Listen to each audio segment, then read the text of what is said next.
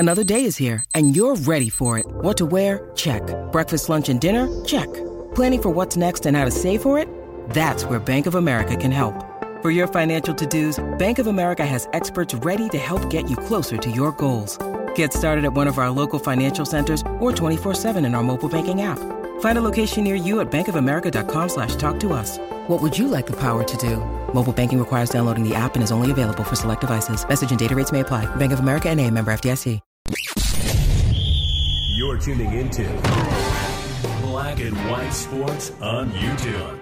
The no-holds-barred truth on sports.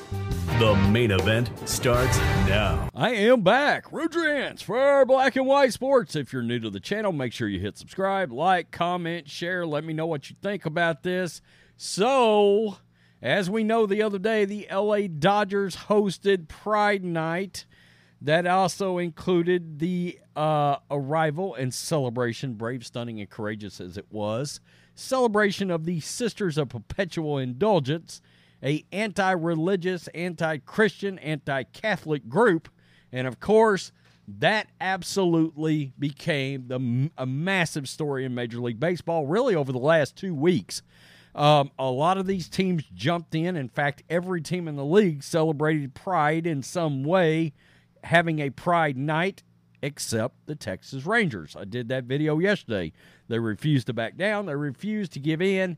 They understood their demographics, who pays their bills, who watches their games, being in Texas, and was like, nah, probably not a good idea unless we want to end up like Bud Light, Cracker Barrel, or Target, or the LA Dodgers.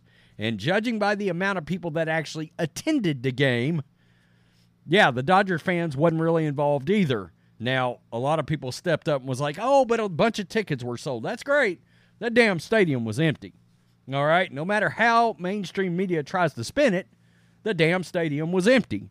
And when they got introduced, they were booed by the 12 people that were in attendance. Well, the meltdown, the disaster for the LA Dodgers continues, because you have to wonder.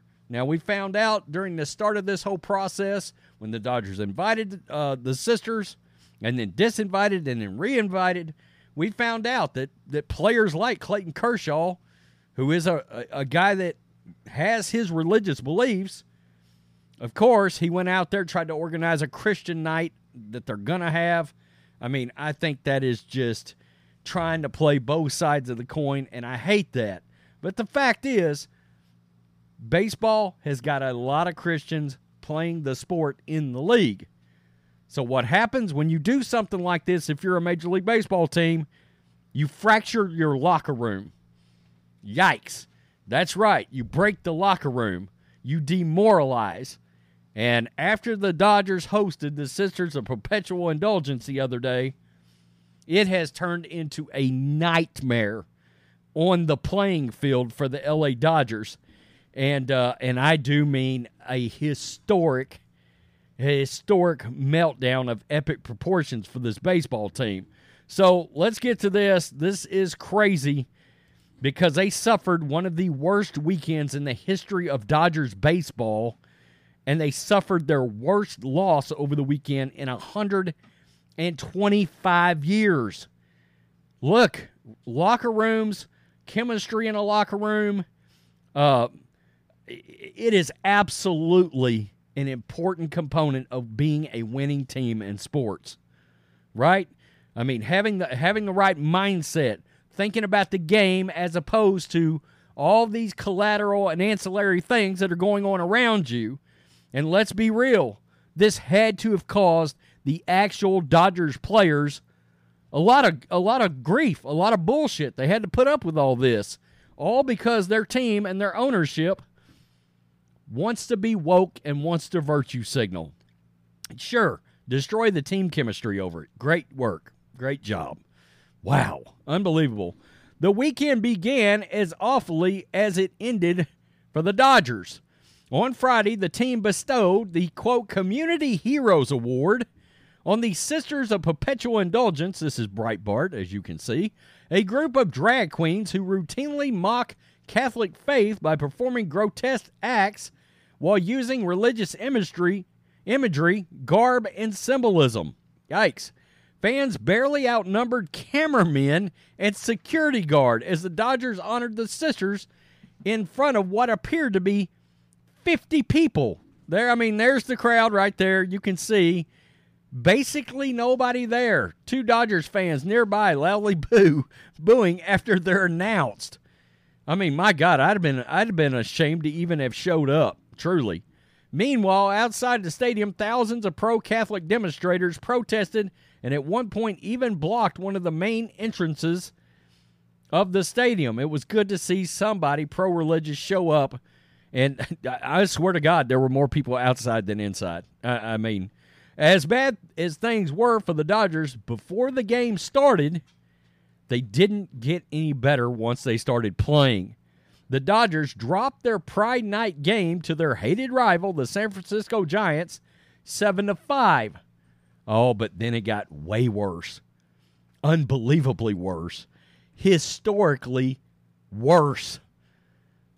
On Saturday, the Dodgers were absolutely hammered by the Giants 15-0 in the worst home loss since William McKinley administration. That is crazy. With threats to our nation waiting around every corner, adaptability is more important than ever. When conditions change without notice, quick strategic thinking is crucial. And with obstacles consistently impending, determination is essential in overcoming them. It's this willingness, decisiveness, and resilience that sets Marines apart. With our fighting spirit, we don't just fight battles, we win them. Marines are the constant our nation counts on to fight the unknown. And through adaptable problem solving, we do just that. Learn more at Marines.com.